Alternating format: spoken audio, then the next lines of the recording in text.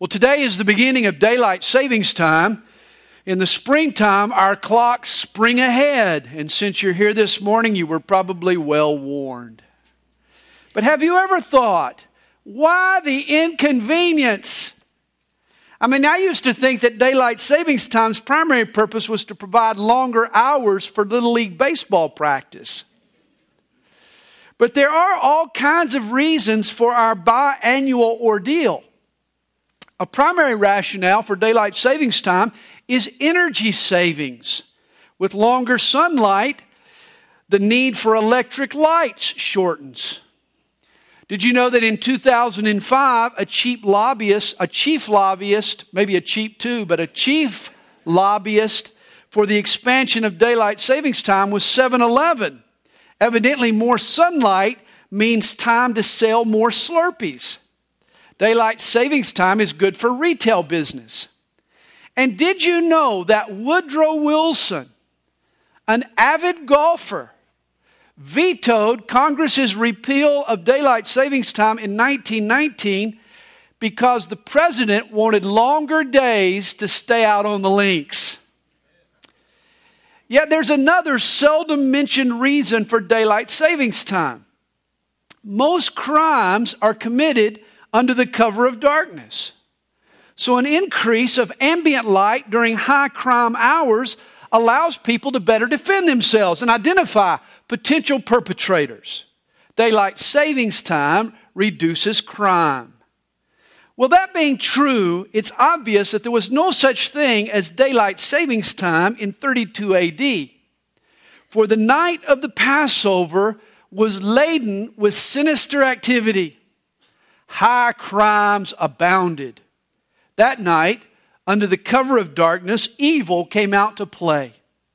Lethargic disciples, a traitorous Judas, a violent Peter, a ruthless posse, jealous Caiaphas, plotting Jews, complicit Romans. They were all criminal. Heaven's police blotter could hardly keep up. We're on the second leg now of Jesus' race to the finish line. From a garden called Gethsemane to a police precinct named Gabbatha. We're tracking Jesus from his grand arrival to his glorious return. From his triumphant entry into Jerusalem to his ascension back to heaven.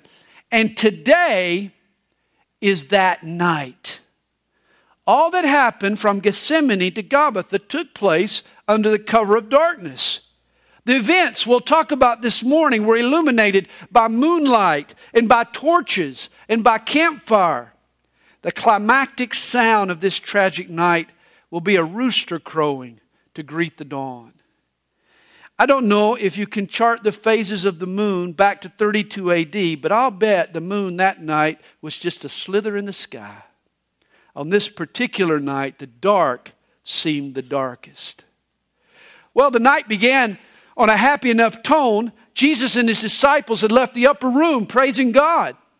Matthew chapter 26, verse 30 wraps up the time they'd spent in the loft with an intriguing thought. And when they had sung a hymn, they went out to the Mount of Olives. Imagine Jesus singing. I wish we'd had some kind of recording. Do you think he was a tenor or maybe a bass? He'll carry our sins. Could he carry a tune? We do know what hymns they sang. The basic order of the Jewish Passover hasn't changed since the time of Christ. And at the end of the Seder, everyone sings the Hallel Psalms. Here's a sampling of Psalm 113 through 118, lyrics that were sung that night by Jesus and his disciples. He raises the poor out of the dust and lifts the needy. Our God is in heaven. He does whatever he pleases. Jesus is about to submit to the will of his Father. I love the Lord because he has heard my voice and my supplications. Jesus is going to go deep into the garden. And he's going to lift up his voice in fervent prayer that night. The pains of death surrounded me. In other words, the cross is looming. I was brought low and he saved me. Return to your rest, O my soul. He's about to receive strength for the next day. For you have delivered my soul from death. I will walk before the Lord in the land of the living. Even throughout the cross, Jesus was fixed on resurrection. And then Psalm 118, verse 22, a song Jesus and his disciples most certainly sang that night. The stone which the builders rejected has become the chief cornerstone. This verse gets quoted 5 times in the New Testament. The architects of Judaism will reject Jesus before morning light, but God will make him the cornerstone of a new spiritual house, the church. They sang all these prophecies, Jesus and his disciples. For the Passover, most Jews were home with their families. Jesus and his disciples, they walked through empty streets that night. They went out of the Jewish section of the city, downhill toward the valley, just beside the colossal temple. Just a few hours earlier, that temple had been a beehive of activity. Thousands of families had brought lambs to be sacrificed for Passover. Priests were called in for duty. 30 years later, Josephus, a Jewish historian, he counted 256,000 lambs slaughtered at the Passover. The temple was constructed with drains that siphoned off the blood and diverted it into the valley below. On this night, Jesus walks by the temple and across the Kidron Valley in that river of blood. Did he have to hurdle the bloody stream that flowed under his feet? For weeks, Jesus had been predicting his crucifixion. Earlier that night, he had spoke of his blood shed for his disciples. What feelings did it conjure up in Jesus when he saw the sacrificial blood draining through the valley? The payment of man's sin would ultimately require the blood of a perfect, sinless sacrifice. All of this blood from all of the lambs over all of the ages had set the stage for his sacrifice. It was all a reminder of what was before him. On the other side of the valley, the western slope of the Mount of Olives, Jesus and his men entered a garden. It was a spot they'd visited before. Olive trees dot the hill east of Jerusalem. And this garden was the site of a grove of trees and an accompanying press. The word Gethsemane means oil press. You know, when olives are harvested, they're bagged and they're put under a press. Weights pull down the arm of the press and squeeze the olives. The olive oil runs into a trough that collects it. Well, Jesus and his disciples, they're coming to the oil press for the very same reason. Everybody will be squeezed this night. Commitments will be squeezed. Loyalties will be tested. Jesus is pressed. His moment of decision is finally here. Will Messiah fulfill the purpose for which he was sent?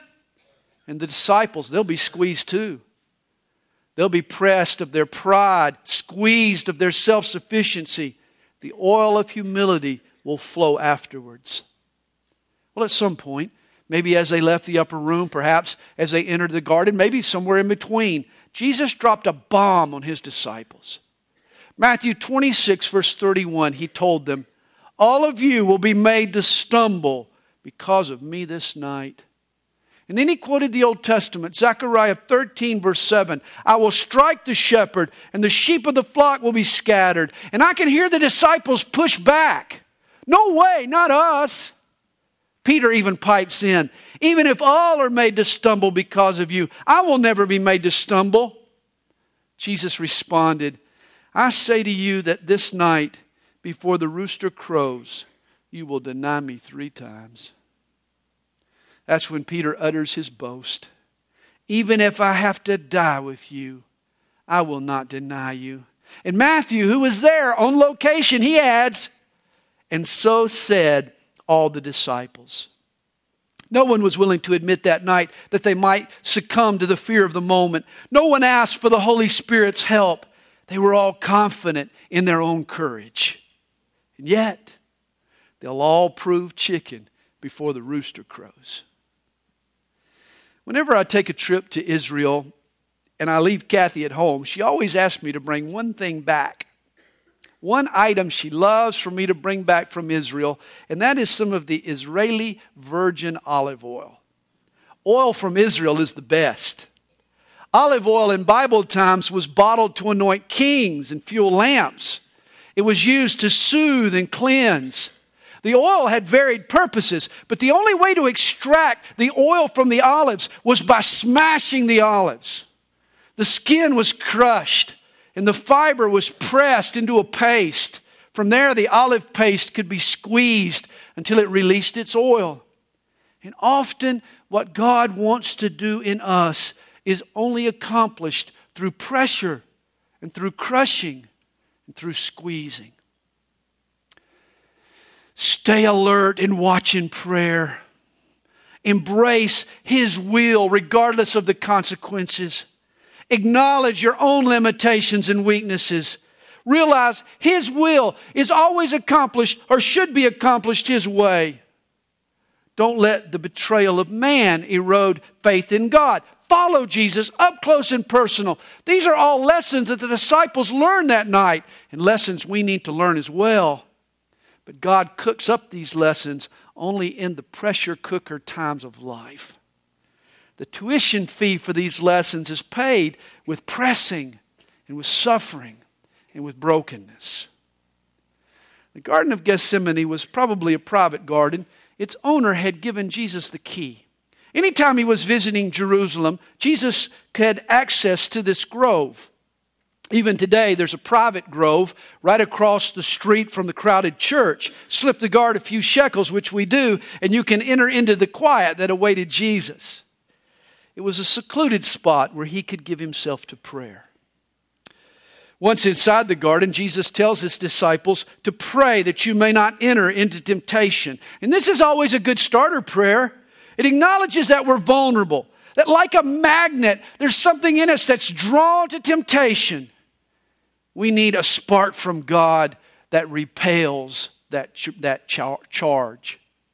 Jesus then takes 3 of His men, Peter, James, and John, and He goes a little deeper into the olive grove. Finally, He tells them, watch with me while He goes deeper still. Realize we're all followers of Jesus, but some of us go deeper. And some even deeper.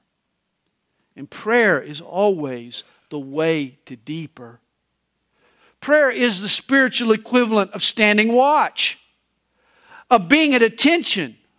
Oh, we like to celebrate and sing praise in a crowd, but can we stand watch spiritually and shoulder a burden when no one else is around? Well, by this point, the wooden press has fallen on Jesus. Matthew tells us He began to be sorrowful and deeply distressed. Dr. Luke notes His sweat became like great drops of blood. Jesus is sweating, perspiring profusely. His sweat is as thick as blood. He's being squeezed. View this scene through the lens of all 4 Gospels, and an interesting picture emerges. Luke says that Jesus knelt. Mark says that He fell on the ground and prayed. Matthew records that He fell prostrate on His face. Put it all together, and Jesus collapses under the weight of this heavy burden. He kneels, He buckles, He stretches out face down.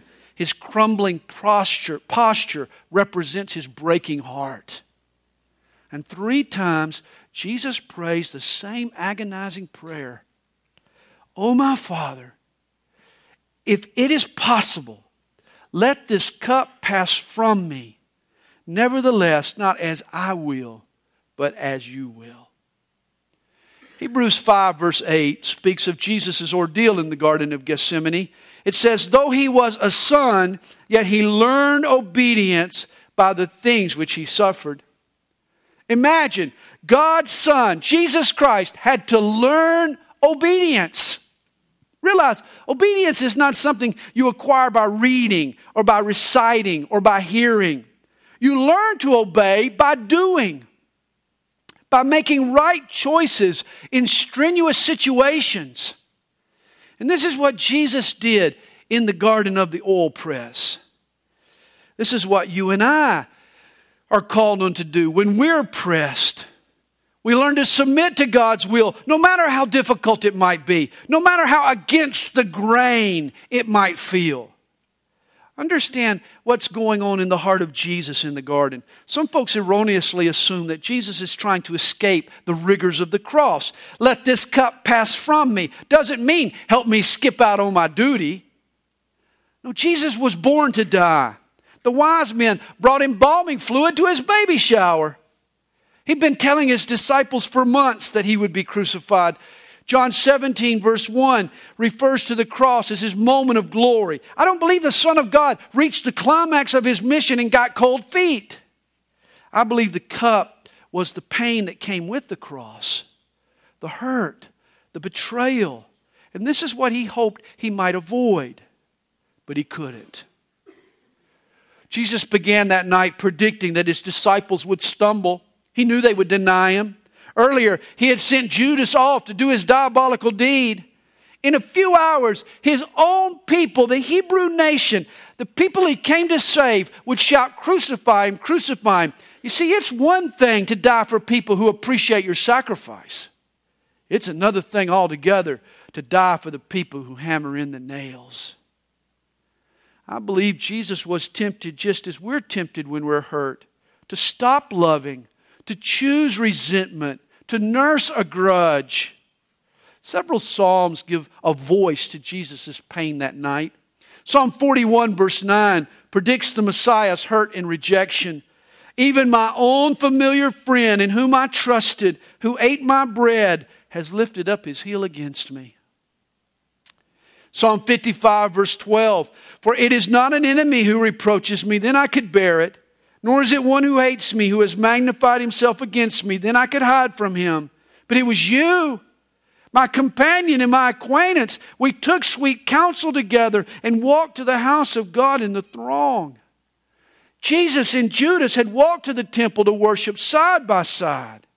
I mean, how would you react if your BBF betrayed you? If your best bud forever sold you out for lunch money, how would you feel? Jesus knows the cross is his destiny, but the thought of all that comes with it is harrowing. If the Father could lighten the load, if he could remove the cup, if he could mitigate the pain. But the answer is no. For sin to be resolved, Jesus will have to absorb the full brunt of our punishment. He'll need to drink every drop of the painful potion. Instead of removing the cup in the garden with his Father through the prayer, Jesus finds the courage to drink not only the physical pain, but the rejection and the betrayal and the abandonment and the despair that he felt. The price of our forgiveness will even cost him a certain alienation from his own Father. This makes this cup a stiff drink. Jesus could have avoided it all. Later he tells Peter that he had the authority to call 12 legions of angels to his defense. That's 72,000 angels. Jesus could have punched back at the arresting officer and landed a knockout blow. But if he had, the world would have remained in sin. And the church would have never been born. And you would have never been saved. And this world never redeemed. Thus the next day Jesus will taste it all. He'll be wounded by friend and foe alike. His cup will overflow with hurt. But he accepted that cup the night before. He drank that cup this night in the garden. On the cross, he'll show amazing courage and composure and even compassion. But all he displays, he gained under the cover of darkness there in the oil press. By the time he's arrested, the victory's already been won. And we win the victory the same way Jesus did. We pray and we wrestle our will into submission to God's. Then we trust God and we drink whatever his cup might hold, whatever his will for us might be. We don't argue. We drink it. You see, none of us gets to choose the contents of our cup. His will and our circumstances are dictated by God. The one thing we know is that resentment is not an option. Jesus was called on to love his enemies, even those who minutes earlier had been his friends. I don't know what's in your cup this morning. Maybe it's marriage problems. or a job loss, or a friend's betrayal, or an ornery coworker. Maybe something that's really hard is in your cup. All I know is that we're called on to take that cup and to drink it. We're being pressed. Jesus wants to teach us obedience. Don't try to escape. Don't opt for the shortcut. Pray for courage and accept the path God lays out for you. Oswald Chambers has a quote where he talks about our need to be broken and submitted to God's will. He writes this: "Never object to the fingers He chooses to use to crush us." We say, if God would only use His own fingers and make me broken bread and poured out wine in a special way, then I wouldn't object. But when He uses someone we dislike, or some set of circumstances to which we said we would never submit to crush us, then we object. We must never try to choose the place of our own martyrdom. Oh, we accept our squeezing until it comes from the boss or the wife. We don't like that so much. Jesus will die the next day. But first He died that night, the night before, to His own likes and wishes and preferences. He surrendered totally to the will of God, even a cross. And we need to surrender to the will of God as well. When Jesus returns to His disciples, they're asleep. Can you imagine the three amigos cutting Z's? This is astonishing to me. In fact, this year's Super Bowl went down to the wire, 34-31. Everybody tells me it was a good game. Guess who slept through the entire fourth quarter? Yours truly. I woke up when the confetti was falling from the top of the dome. I missed the game. But this was worse. The story of mankind begins in a garden called Eden. Man sins and fumbles away the planet over to Satan. In the end, God establishes a new heaven and new earth and restores this earth to its garden paradise. But in between those two gardens, the deciding battle is also fought in a garden called Gethsemane. Jesus is pressed and He prays. What happens in this garden will decide the salvation of man and the destiny of the universe. And guess what the disciples do? They're sawing logs. For 3.5 years, Jesus has provided for these men. Finally, He needs their support, yet they're fast asleep. And Jesus confronts them. Could you not watch with me 1 hour? Watch and pray, lest you enter into temptation. The spirit indeed is willing, but the flesh is weak. Isn't that so true? And this is why we need to learn obedience. Oh, we mean well. The Spirit's willing. Jesus gives us a new nature, but our flesh is weak. Our flesh so often fails to cooperate. It gets tired and weak and distracted. This is why we have to learn to obey. We have to teach ourselves to watch and to stay at it and to go deeper and to drink the cup even when it's spiked with hardship. Never resent it when God chooses to squeeze you. He does so for a reason. Well, the disciples, they're still rubbing the sleep from their eyes when the garden gets invaded with stormtroopers. The traitor brought with him a priestly mob armed with swords and clubs. This was the temple security force. They'd all been told to arrest the man that Judas greets with a kiss. Matthew 26 verse 49 tells us Judas went up to Jesus and said, "Greetings, Rabbi," and kissed Him. And Jesus replied, "Friend," notice He calls him friend, "why have you come?" For years I wondered why the Jews needed Judas. They had seen Jesus on numerous occasions. They could have picked Him out on their own. And why a kiss? Judas could have just pointed. I believe this was Satan's final attempt to embitter the Savior. This was the dagger in His back. The kiss was a symbol of friendship. Oh, Jesus expected the chains and the beatings and the whips and even crucifixion. But a kiss? Betrayed by the greeting of a friend? And yet Jesus looked Judas right in the eye and called him friend. He felt nothing for him but love. He'd already downed the bitter cup, and he was ready for whatever might come afterwards. Through all of this, a groggy Peter, he's been trying to wake up. It just dawned on him what's happening. Peter grabs his sword. He's going to fight off these temple goons. He swings and the fellow ducks at the last second. Peter misses splitting his, giving him a new hairline, and he clips off his ear. It's Dr. Luke that tells us what Jesus did. He touched his ear and healed him. He reached in the dirt and he pulled out the ear and he maybe spit on it and wiped it clean. I don't know. And then he put it back on his head. I bet you the man didn't complain. Imagine Jesus' last miracle before the cross was to heal a wound inflicted by his own disciple. And it's sad, but he's been having to perform that same miracle ever since. So many times we're like Peter. It was said of Peter, he fought the wrong enemy, used the wrong weapon, had the wrong motive, achieved the wrong result.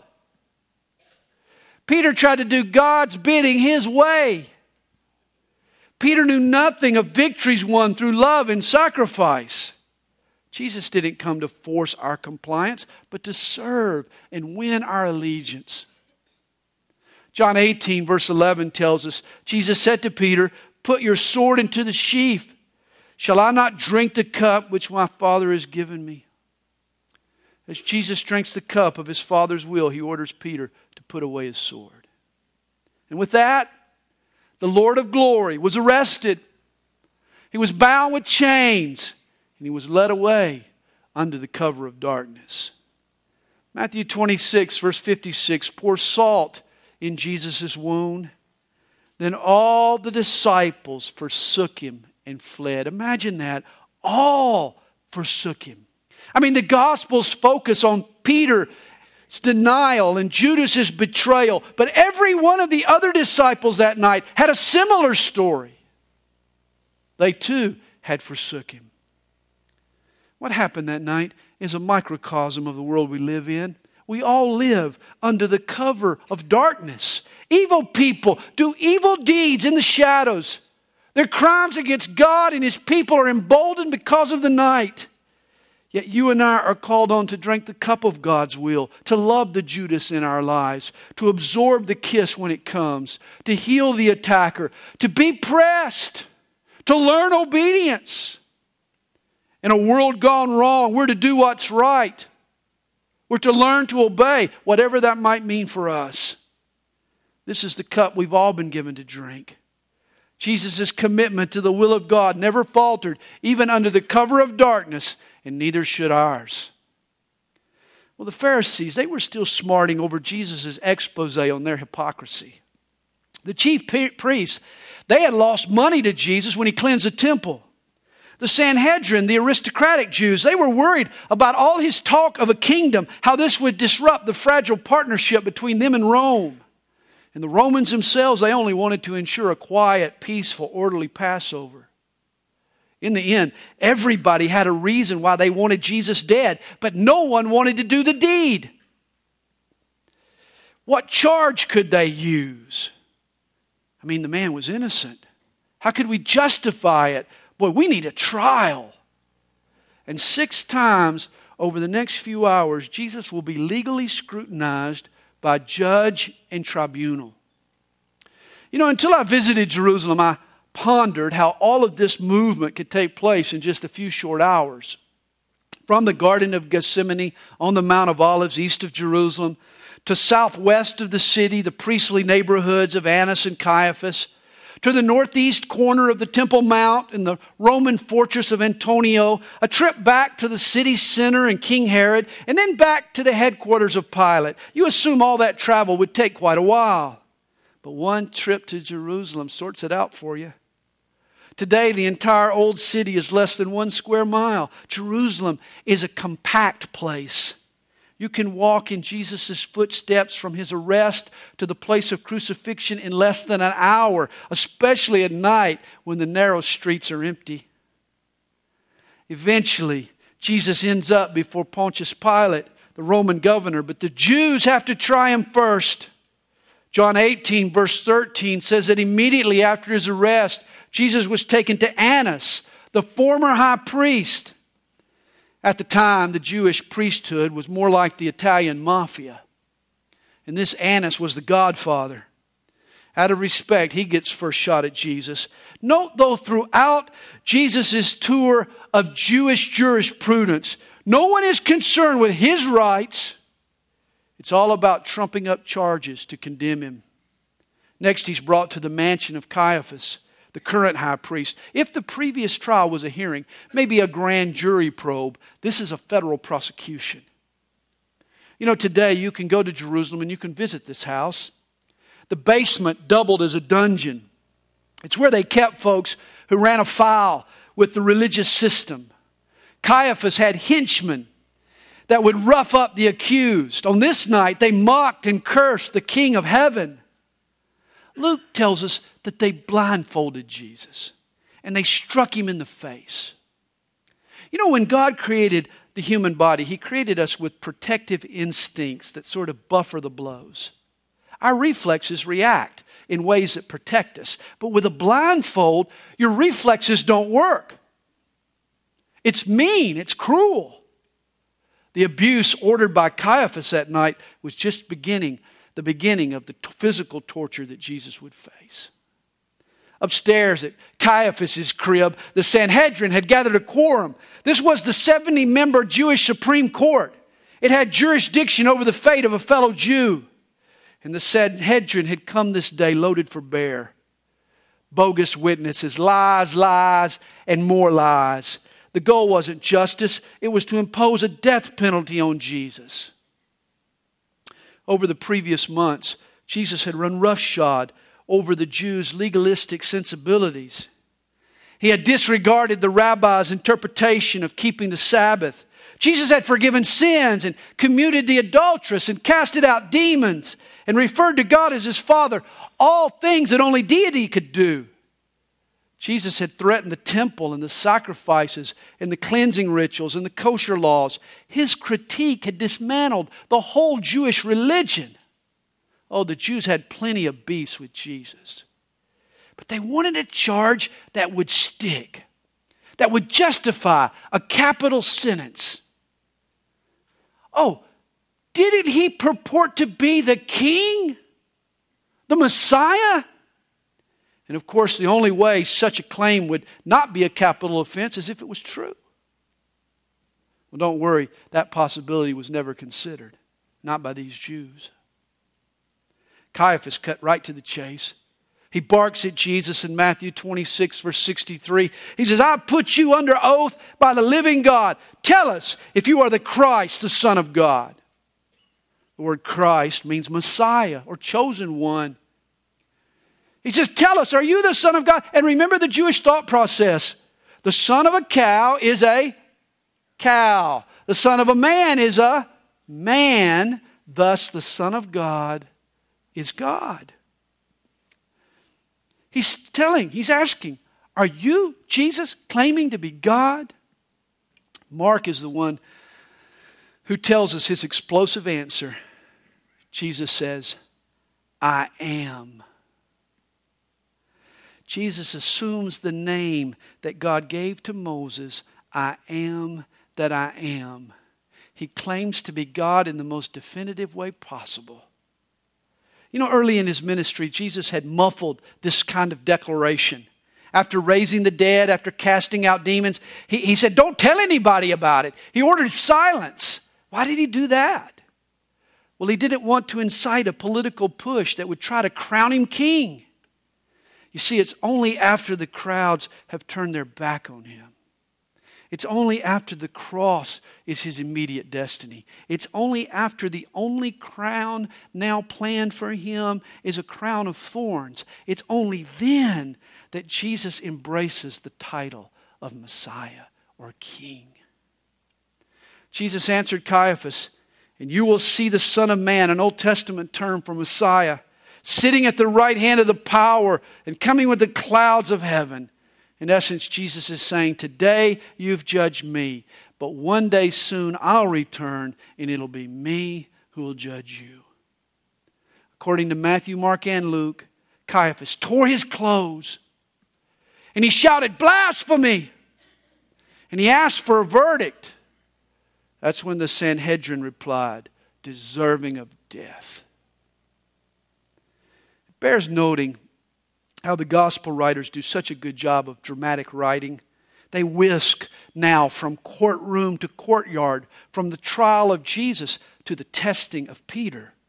Matthew 26, verse 58 shifts the scene. But Peter followed him at a distance to the high priest's courtyard, and he went in and sat with the servants to see the end. 3 times that night, by the fire outside the house, Peter will deny his Lord. The first time in front of a servant girl, no less. Here, the mighty Peter, who earlier bragged, "Even if I have to die, I will never deny you." Now he chickens out in front of a campfire girl. What happened to Peter? Look again at Matthew chapter 26. Peter followed him at a distance. Are you following Jesus at a distance? He allowed some distance to gather between him and Jesus. You see, he refused to drink the cup. He refused to embrace God's will. And a distance developed. Jesus went deep the night before. He wrestled his feelings into submission. He accepted the will of God. He gulped down the cup despite its painful contents. But Peter did none of the above. He didn't need to pray. He was full of self-confidence. He wasn't vigilant. He slept. "Oh, I'll catch up later." Peter didn't even try to stay in step with Jesus. And guess who folds and who remains faithful? I wonder how many folks today follow Jesus, but at a distance. I like how Vance Havner described his relationship with Jesus. The Lord had the strength and I had the weakness, so we teamed up. It was an unbeatable combination. And this is the lesson that Peter learns. He gets schooled in humility and real faith in God. Again, Hebrews 5 verse 8, Jesus learned obedience by the things which he suffered. He learned to obey when he was pressed and under fire. And what was true for Jesus was true for Peter. And it's even true with us. We learn to obey when we're squeezed. And this all happened under the cover of darkness. And as the dawn gets ready to break, a rooster splits the silence of the night. Twice it crows. Something like that.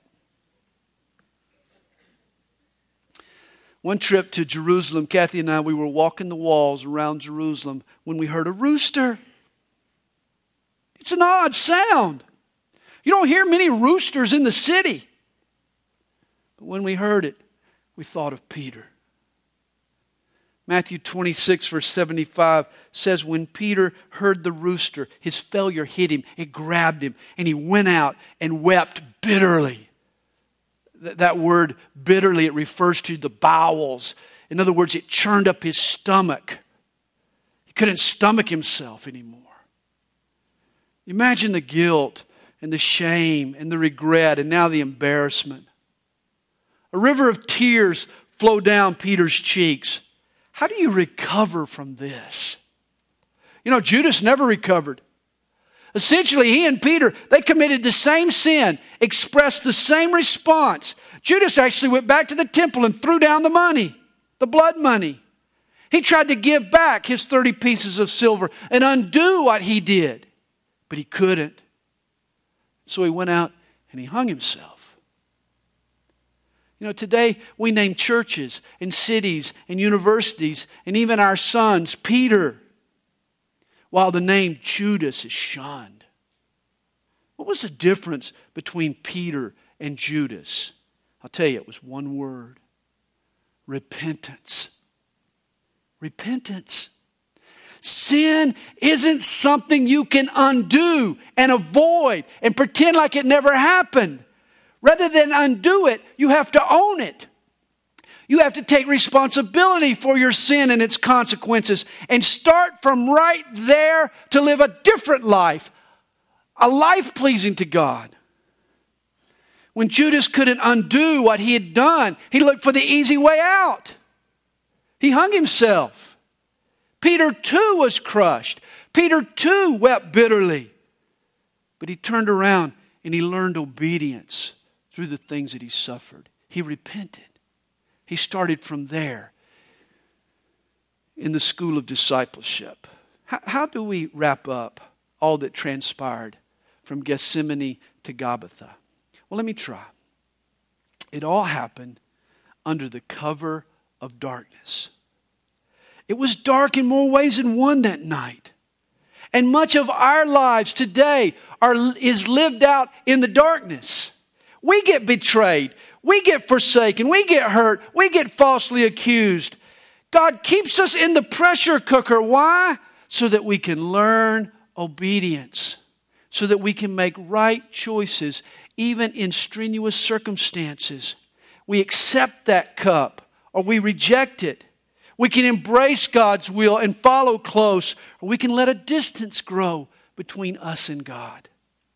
At first you won't detect that distance. Then one day you'll wake up and you'll deny Him and you won't even know that you did. Last week's take home from our lesson was love people to the end. Even when you're rejected, never give up on love. The word this week is accept the contents of the cup God has for you to drink. Remain in the pressure cooker of His will. Follow Him close and learn obedience. In Jesus' name, amen.